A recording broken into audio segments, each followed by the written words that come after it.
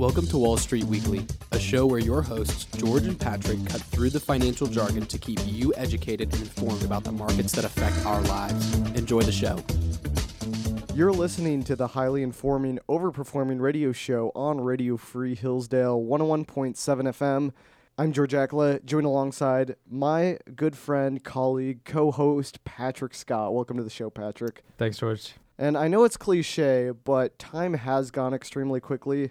As our audience has been counting down the episodes, this is our final episode of the semester. You won't be hearing from us again until likely August. So enjoy it while it lasts. We got 21 and a half minutes now. So let's quick start right away. And before we get too deep into things, as always, anything we say on the show, specifically this show, is we talk about some of our experiences. None of it's financial advice. If you're going to make any trades or do anything in that world, make sure to talk to a licensed professional first. We are not giving advice on that sort of matter. Now, we always start with a current news story. This is, after all, Wall Street Weekly. And I think the story this week that caught a lot of people off guard was what happened with Fox News and letting go of Tucker Carlson, and CNN letting go of Don Lemon. And when looking at how current events affect companies, it's important to look at how the rest of the industry performed during that specific time. I know it's a temptation. A lot of people will say, Tucker Carlson got fired, Fox News' stock dropped 5%. And in this case, there was actually a pretty clear indicator that the moment that it was announced he got fired, it dropped that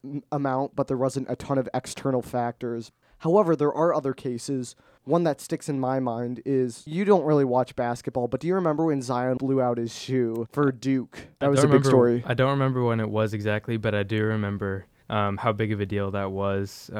Much bigger than I thought it seemed, as a non-basketball person myself. Essentially what happened is Zion in college wore Nike shoes. He was the big basketball player in college, the most exciting player probably in the nation at that time. And what happened with Zion Williamson is when he landed, his foot literally went through his Nike shoe, and he was injured, out for a couple weeks because of that. The next day, Nike stock dropped 2%. I'm not saying that was unrelated to the Zion incident, but at the same time, I think Puma, Under Armour, and Adidas, they all dropped by like 1.25 to 1.5% that day. So it's not fair to say, oh, Zion caused Nike's stock to fall by 2%. So I think it's just a little tip that when people try to convince you that, oh, because this event happened, the stock dropped by XYZ amount, there might be some truth to that, but it's something that you definitely have to evaluate. And there are some situations like that where there's definitely an external situation scene that happens, like on a much bigger deal, and we've talked about this before, but 9/11 had an effect on the economy and the markets. And yeah, I mean, there are factors. You can't downplay the importance of external events, but at the same time, investors are looking long term. So in the case of Nike, right, that is a huge event within the month or the couple month time frame, but they know in the long term it's probably not going to affect Nike's business model or credibility. Now, with that little lesson out of the way, we're going to jump into the meat of our episode, and we're just going to talk about why we do this radio show, you know, some of the things that led us, I guess, to this place, and some of our experiences, some of the biggest lessons we learned, because I think it's important to take time and reflect on some stories, and that's really how you learn. So, Patrick, maybe I'll swing it over to you for the first question. What was like your first stock or trading experience? When did you maybe first become excited about investing, and maybe walk us through that? The first stock I ever bought was NVIDIA, which is a semiconductor company. Their technology goes into laptops, AI, and gaming consoles, among other things. So I guess the way I got started in all this was just just a general curiosity a little bit about the financial world and how stocks worked and such like that, things like that. So last semester, I decided to join the Hillsdale Investment Club. And so I did that, and shortly afterwards, I bought NVIDIA, my very first stock, for $120 last October. And so this is right just when I'm getting into everything, and it's all kind of happening in a 1-2 month span. And it ultimately worked out to my benefit because I sold it this past February, which is pretty quick, all things considered. I always thought like stocks were something I'd be holding on for probably the next several decades. but I sold it last February for $235. So this is my first stock that I ever bought. I only bought one share, and I bought it for $120, made $135 on it. That's almost an 100% increase, which I think is pretty good for a first stock. Results not typical, right? No, not at all. Usually the first stock, at least for the famous people, it seems like it's always like a crash and burn episode, right? Yeah, I think a lot of my friends, they're all gung-ho about investing. They lose a ton of money on a stock and then just end up indexing or throwing it into mutual funds. So my first experience actually came, I think, at age 9 or 10. And I was watching this show called Biz Kids, which I believe was a PBS show. And normally we're not going to do this on the show, but the intro to that show was so good that I think we just got to include it in our show. So take a listen. When making money is the aim, these kids, they bring their game. They're the Biz Kids. Can you dig it? They know what's up and let you know just how to make that dough. They're the Biz Kids. And the really cool thing about Biz Kids, I'm kind of a Biz Kids You're a biz kid. I am a biz kid, or I at least was at the time, was that I really appreciate how, looking back, how they get kids to think big. So a lot of the shows at the time are like, start a lemonade stand, and you can make $2, and you can, I don't know, buy some toy or something. Which is good, obviously, it's good to have goals like that. But I remember on this particular episode of Biz Kids, they talk a little bit about compounding interest. And actually the name of the episode is turning $1 into $1 million. And when you're young, $1 million seems so incomprehensible, like how big that is. Right. But in reality, you know, the earlier you start investing, that becomes much more likely that you get to the goals of $1 million, $2 million, like whatever your investment goals are. And I think it really taught me to dream big and the benefits of investing early. And luckily, too, I had my dad who was able to set me up with some mutual funds and ETFs and that sort of thing. But I just remember thinking it was cool that I was kind of lazy at the time, that I didn't have to do anything, and my money would just be making money. Yeah, that's good. I remember having some of those experiences. I'm not sure if I remember exactly what they were. Well, one was a personal finance class that I did in high school, which is definitely later. But we studied like Dave Ramsey videos and stuff like that and talked about all that. And there's definitely an excitement that comes with it. Just like the prospect of just making money specifically out of little money, turning, a small investment into a fortune, really. Yeah. Patrick, I got to ask you, what's the main lesson that you've learned from investing, maybe so far, maybe one at the beginning, one more recent, or just... Yeah, so I guess that kind of goes in with my first stock, and this one will be a little shorter, and I've got another one that I might draw out a little bit more, because I think it's more interesting. But in the past month, the first stock I bought, NVIDIA, it reached $279 repeatedly. It just kept going up there. And remember, I sold it for $235. So once I sold that, I was kind of kicking myself for not waiting longer. But I kind of realized that, that would have been so hard for me to predict when it would peak. And so you have to really be content to just make some money. The goal of an investment is to increase the value, right? So I came away with more money, a fair amount more than what I started with. So, it was a valuable investment, but you can't really make an emotional decision. You can't worry so much about is it really the right time to get out of this. You have to be content with making some money off of your investment. Yeah, and to go off of that a little, I heard one guy on a podcast I listened to, and he was saying it's like retirement. You could retire at age 65 and maybe be worth $1 million. But wait, if you work till you're 75, you could be worth $2 million. But if you wait and work till you're 85, you could be worth $4 million. There's always going to be that temptation to want more. But there comes a point you have to think to yourself, okay, why do I want more? Like, what are my life goals? What's important to me? Maybe for you, if you have to buy books for college or whatever, and it would be nice to have an extra, even if it's an extra $100, yeah. You've got to learn to be content with that, because if you always want more, that can lead to more of those emotional investment decisions. Yeah, you can't really shoot for perfection every time, because you'll end up shooting past. Another thing that I want to point out, and a lesson that I've learned somewhat recently in trading too, is the idea that everyone's playing a different game in trading. And a lot of people forget about this. But when you watch something like CNBC or Fox Business, those are good programs, but they treat investing like we're all playing the same game.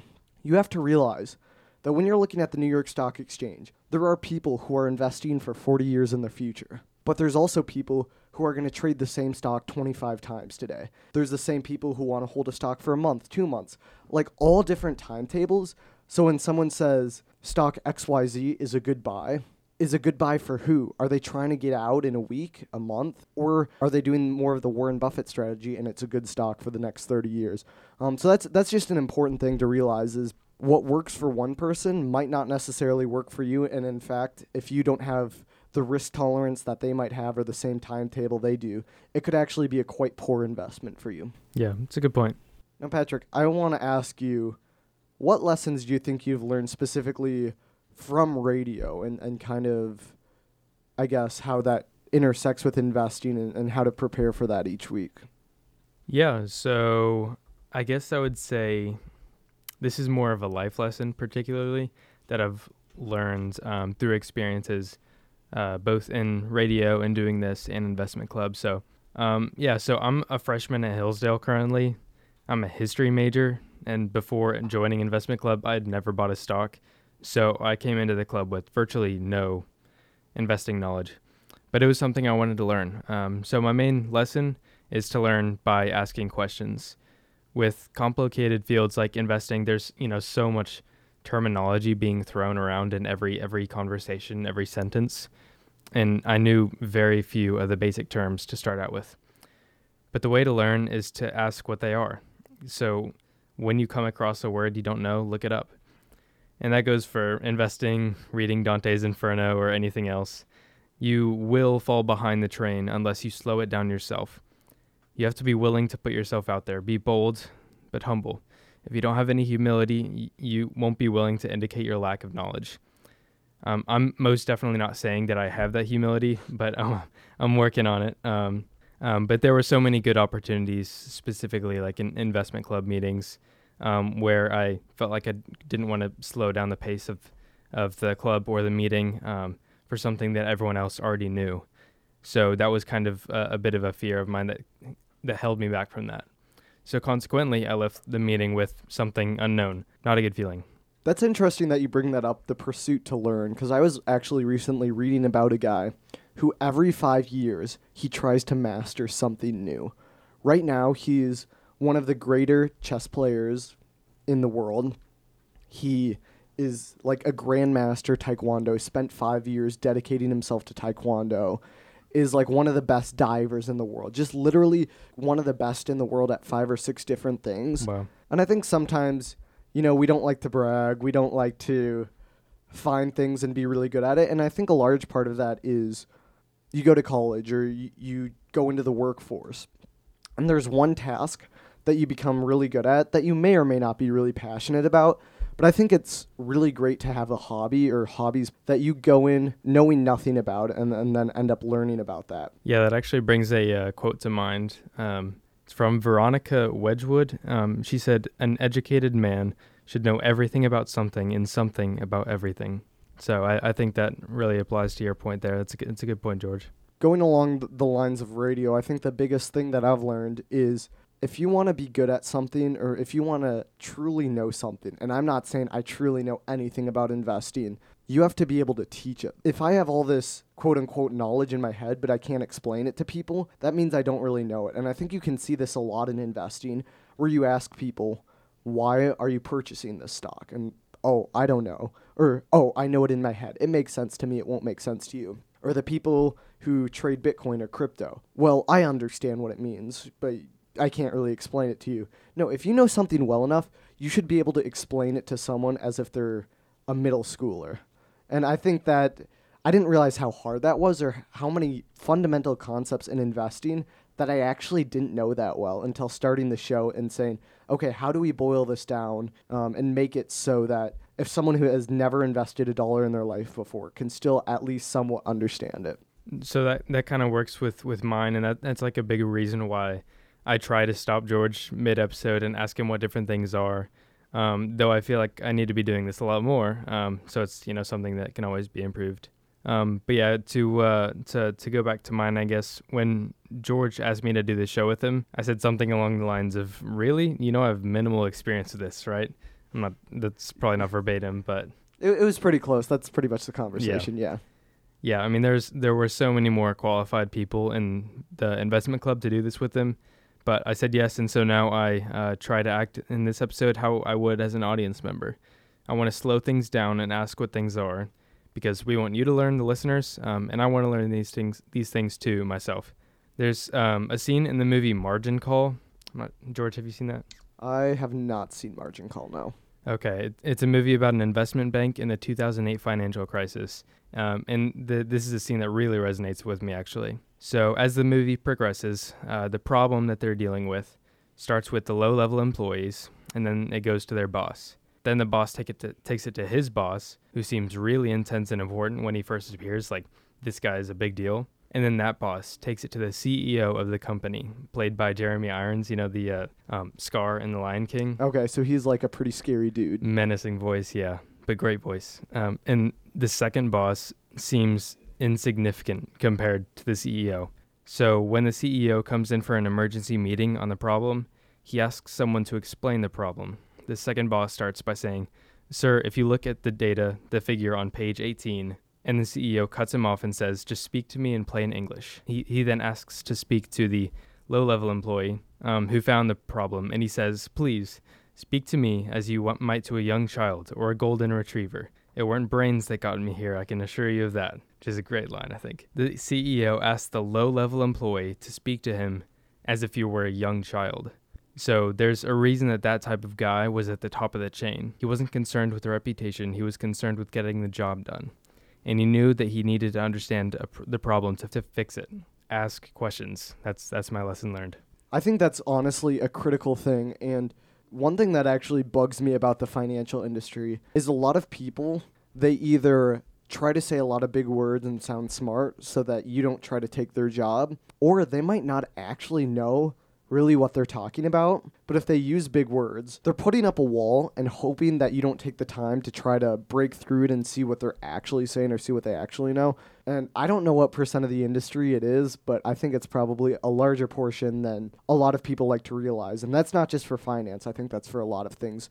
And then we're going to wrap up kind of why investing/radio is fun. It's an opportunity to do something each week with something that I'm really passionate about. And for me, it doesn't feel like work or, oh, I have to prepare for the radio show. I don't know about you, but it's like, oh, this is kind of like a fun break to my week. Yeah, well, I mean, to be brutally honest, some episodes have been very fun actually to work on, like this one, which I guess had minimal preparation compared to some of the other ones where I was just writing about a story.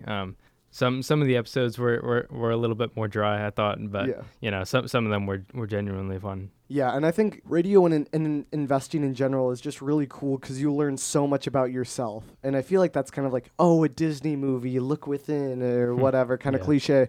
But there's so many life lessons you can do in investing. And that's why I'm not saying that everyone should invest, but I think it is important for some people, even if it's, a few dollars, you'll learn a lot of life lessons. You learn about delayed gratification, investing in stocks that over the long run are going to do well versus the short term, trying to buy into what everyone else is buying. And that goes along with the mob mentality. There's a temptation, even among the best investors, to follow the mob, do what everyone else is doing. But I mean, in life, you can't really do that either, or you're gonna get caught. And then finally, I think the most important is knowing the extent of your ignorance, because I can tell you, the first few times that I was really starting to invest, and that was probably when I was 16 or 17, I thought I was way smarter than the crowd. Like, oh, I knew more than everyone. If anyone asked me a stock tip, I would tell them a stock tip. But the more you really try to learn about investing, you realize it's a world packed full of really smart people. If you know that you're not the best person in the room, that's the only chance you have of being the smartest person in the room. Yeah. So, Patrick, this is our final episode. Is there anything else you want to put before the audience? Any great quotes that you want to find on the internet someday when they're looking back on the episodes?